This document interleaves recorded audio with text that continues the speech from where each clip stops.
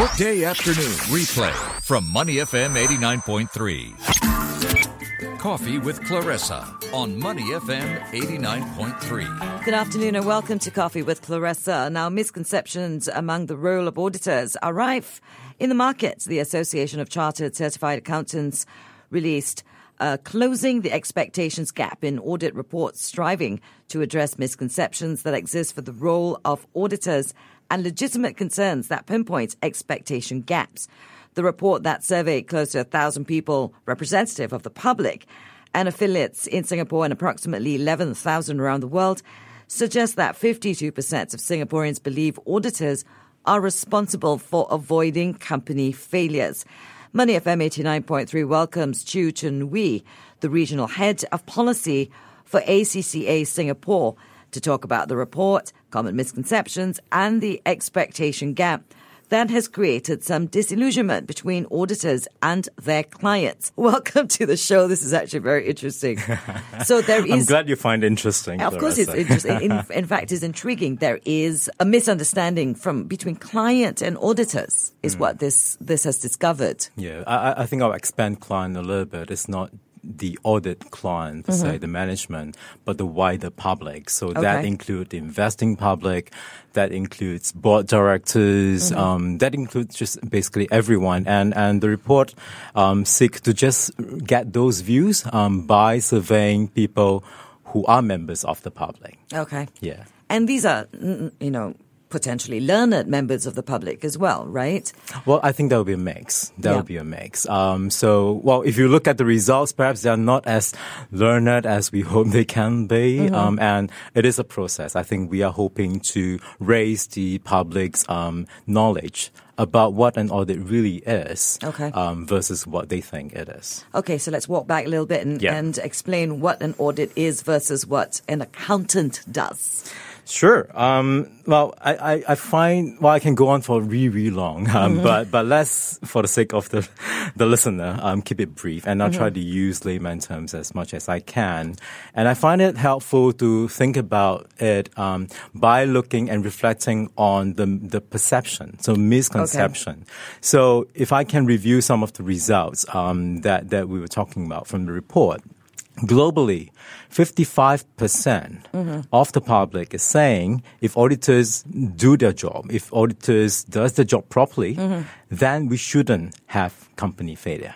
Okay. Right? So 55% said that. That's putting a lot of pressure on you, not necessarily your job. Well, I'm not an auditor, so I can say with perfect unbiased. But I think that is a perception that we need to think about. And also in terms of fraud, 35% of those surveyed, they expect auditors to always detect and report fraud, right? No matter what kind of fraud. And then additional 26% say if it's relating to financial statements, they expect you to always catch it. Now that is more than 60%, a big majority. So if we step back and using that as a backdrop and think about what an audit really is, now auditors do not go into a company and tick and bash through every single transaction. They do not verify every single item on the balance sheet of the last dollar.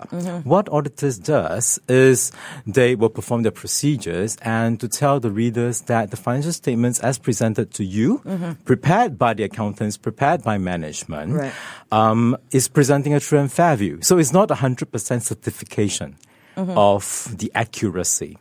And if you look at fraud, fraud by definition is a deliberate and intentional attempt, right, to gain unfair advantage, to appropriate assets and funds through deception. So by definition, it is deliberate, it is intentional. And the higher you go up the corporate ladder, so if it's committed by someone who is very senior, and especially when there's collusion, it becomes increasingly difficult for anyone to actually capture that. Now, am I saying that audit is useless? Clearly not. Clearly not. Yes. So auditors are, a good auditor, by the way, will be very well trained. They go into an audit with very skeptical mind. So we call it professional skepticism. Okay. Let me stop you there. Test. Now, the accountants, they'll prepare all the accounts, the daily, whatever it is, right? And then that gets handed over to the auditors. Now, an auditor is going to be that skeptic. I'm looking for potential something. I'm watching you, yes. I'm watching you. Yes. But within that, you'd have to dig very, very deep if it is senior management, collusion, as you said, right? And you might not necessarily be looking for it. So aren't there tiers of auditors as well?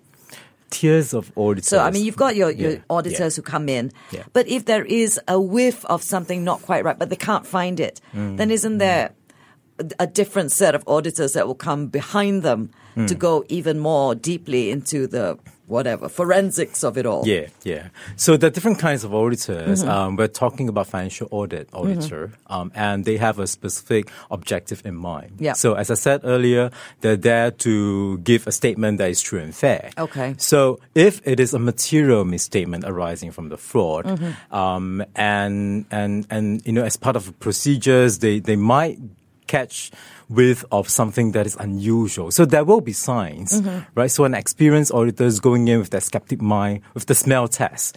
They might be able to catch something, and then they will pursue further. Right. Right? Forensic auditors usually come after the fact when they know something is wrong, and they just come in and dig through the whole thing. So, Right. so it's a very different context Right. to that. So we're talking about regular auditors. What is the chance they have? They do have a good chance if they are given enough time, enough resources, then coming in with that broad industrial knowledge and so on, they might be able to get it. But if you're expecting them 100% to catch it, then I think that expectation might be a little bit too much. Right. Yeah. Okay. We are speaking to Chu Chun Wei, the regional head of policy for ACCA Singapore.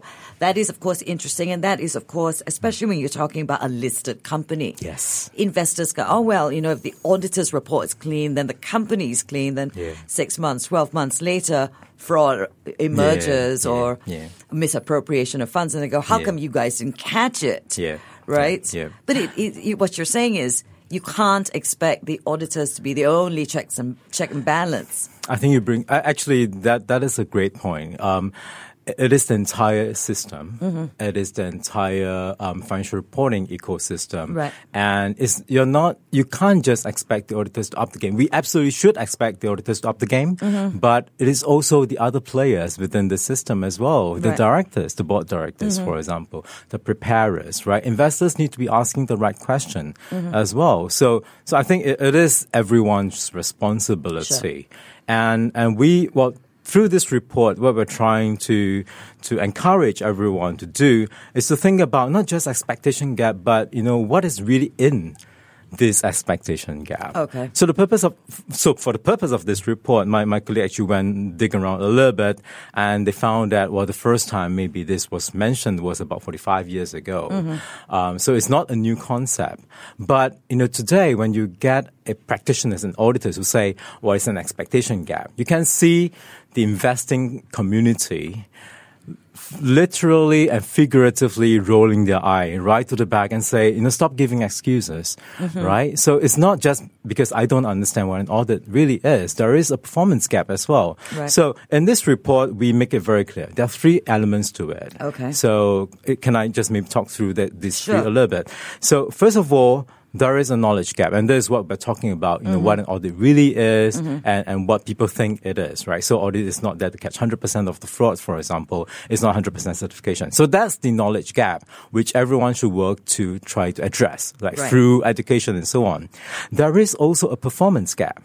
As well, what the auditors are supposed to do and what they are really doing. Right. I'm not saying all the auditors are not doing their job properly. There will be a small percentage, at least, of auditors who are perhaps not doing it the way the regulation, the way the standards are expecting them to do. So this is an area that the firm need to really work on. And there are discussion about how do you enhance independence, how do you enhance resources and so on. So all this go into this bucket, right? We need to make sure we fix this. And there's also what we call the evolution gap. So what an audit is supposed to be based on the regulation and standard, and what we want audit to be. Okay. What is the audit of the future that will continue to be fit for purpose, that will continue to be very, very valuable? So looking at it in these 3 buckets will allow us to have a more meaningful conversation, I think, and not just chasing the wrong tail of the dog, I think. Okay, Yeah. so clearly there is a misconception. Yeah. And you're saying that with the two other buckets, that should address some of those misconceptions. So where does the ACCA come into all of this? Well, first How of do you all, fix those misconceptions? I think, as I said, is a problem that everyone needs to contribute to fixing.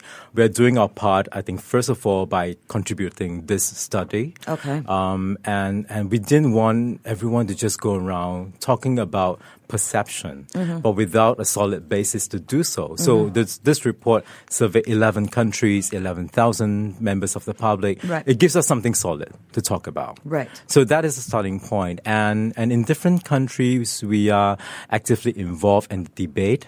For example, in the UK, there are many different parties, including the ministry parties and so on, just looking at how do you evolve an audit. And ACCA is right at the heart of that action, thinking about that.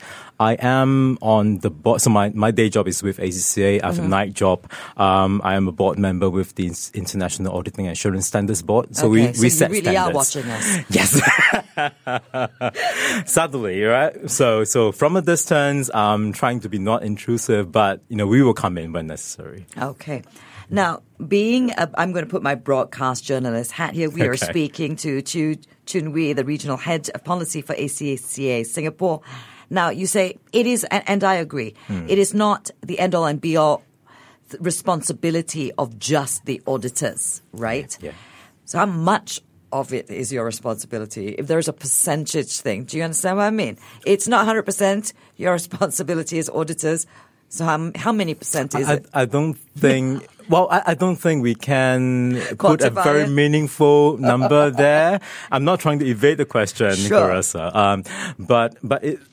If you go back to think about who is responsible for the financial statements, well, it is the directors, Sure. it's the board directors, it is Their accountants. the accountants, and the audit committees especially. They have a role in challenging the auditors to do well and in providing that environment for the auditors to do what they need to do. And anecdotal account has been that not all, for example, audit committee members are doing their job in the perfect way. So some of them might think that I'm working for the company.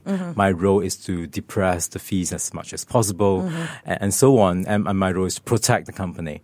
But that really isn't it. Their role is to demonstrate that public value, public interest, and to work with the auditors to make sure that whatever is put out to the public is the right thing. Sure.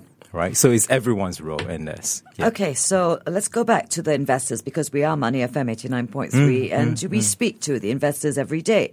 If an investor is looking at an audited report on a stock they are considering buying, and you're saying, and rightfully so, it isn't the end-all and be-all, that auditor's report isn't the end-all and be-all. It's not the only research you should be doing.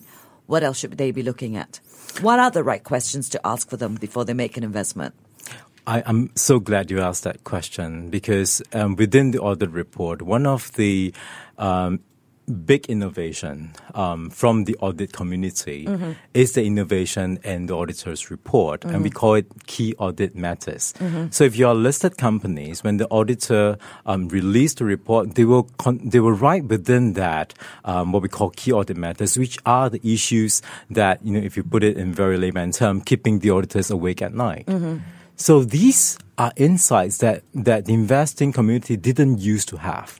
Right? These are insights of what the auditors are really focusing on. And this gives you the ingredient to have a very robust conversation with the company, with the board directors, with the auditors. So use that as the basis, ask the right question. So the auditors may be saying, well, valuation. Right, of the investment portfolio. This is an area where there's a lot of judgment involved, and they may say something like, well, the companies are using this model and we have tested it and so on, but maybe the range is so wide. Okay, and the company, the directors are actually using the higher end of the range, for example. That would give them a bigger valuation than if they've been a little bit more conservative. So just an example.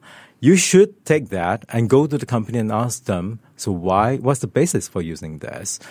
Is a range that's acceptable to you, but if you're using the higher part of the range, does that mean that you're trying to achieve a certain numbers instead of a fair number? Is this really fair to you? So there are many questions that can come out from there. So investors who are thinking, well, I don't know where to start asking, this is the place to have that conversation. So if it was a shareholders meeting, the annual reporting, and the shareholders go, if they had one question, you're saying that should be the one question? Well, it depends on the company. Every different company will have different things disclosed within the key audit matters. Okay. So you customize your question based on what hurts the most. Well, and I think the company most. The company will be happy to have that conversation, and one will lead to the other, right? Sure. So keep your eye open. Skepticism is not just a professional thing. Well, it is something that's at the heart of the profession. But as the investing public, be skeptical as well, right? So ask the right question. Look at how they react. Look at how they respond. If it's too well rehearsed for a liking, then probe further. Don't just go for the freebies and the buffet, right? Right.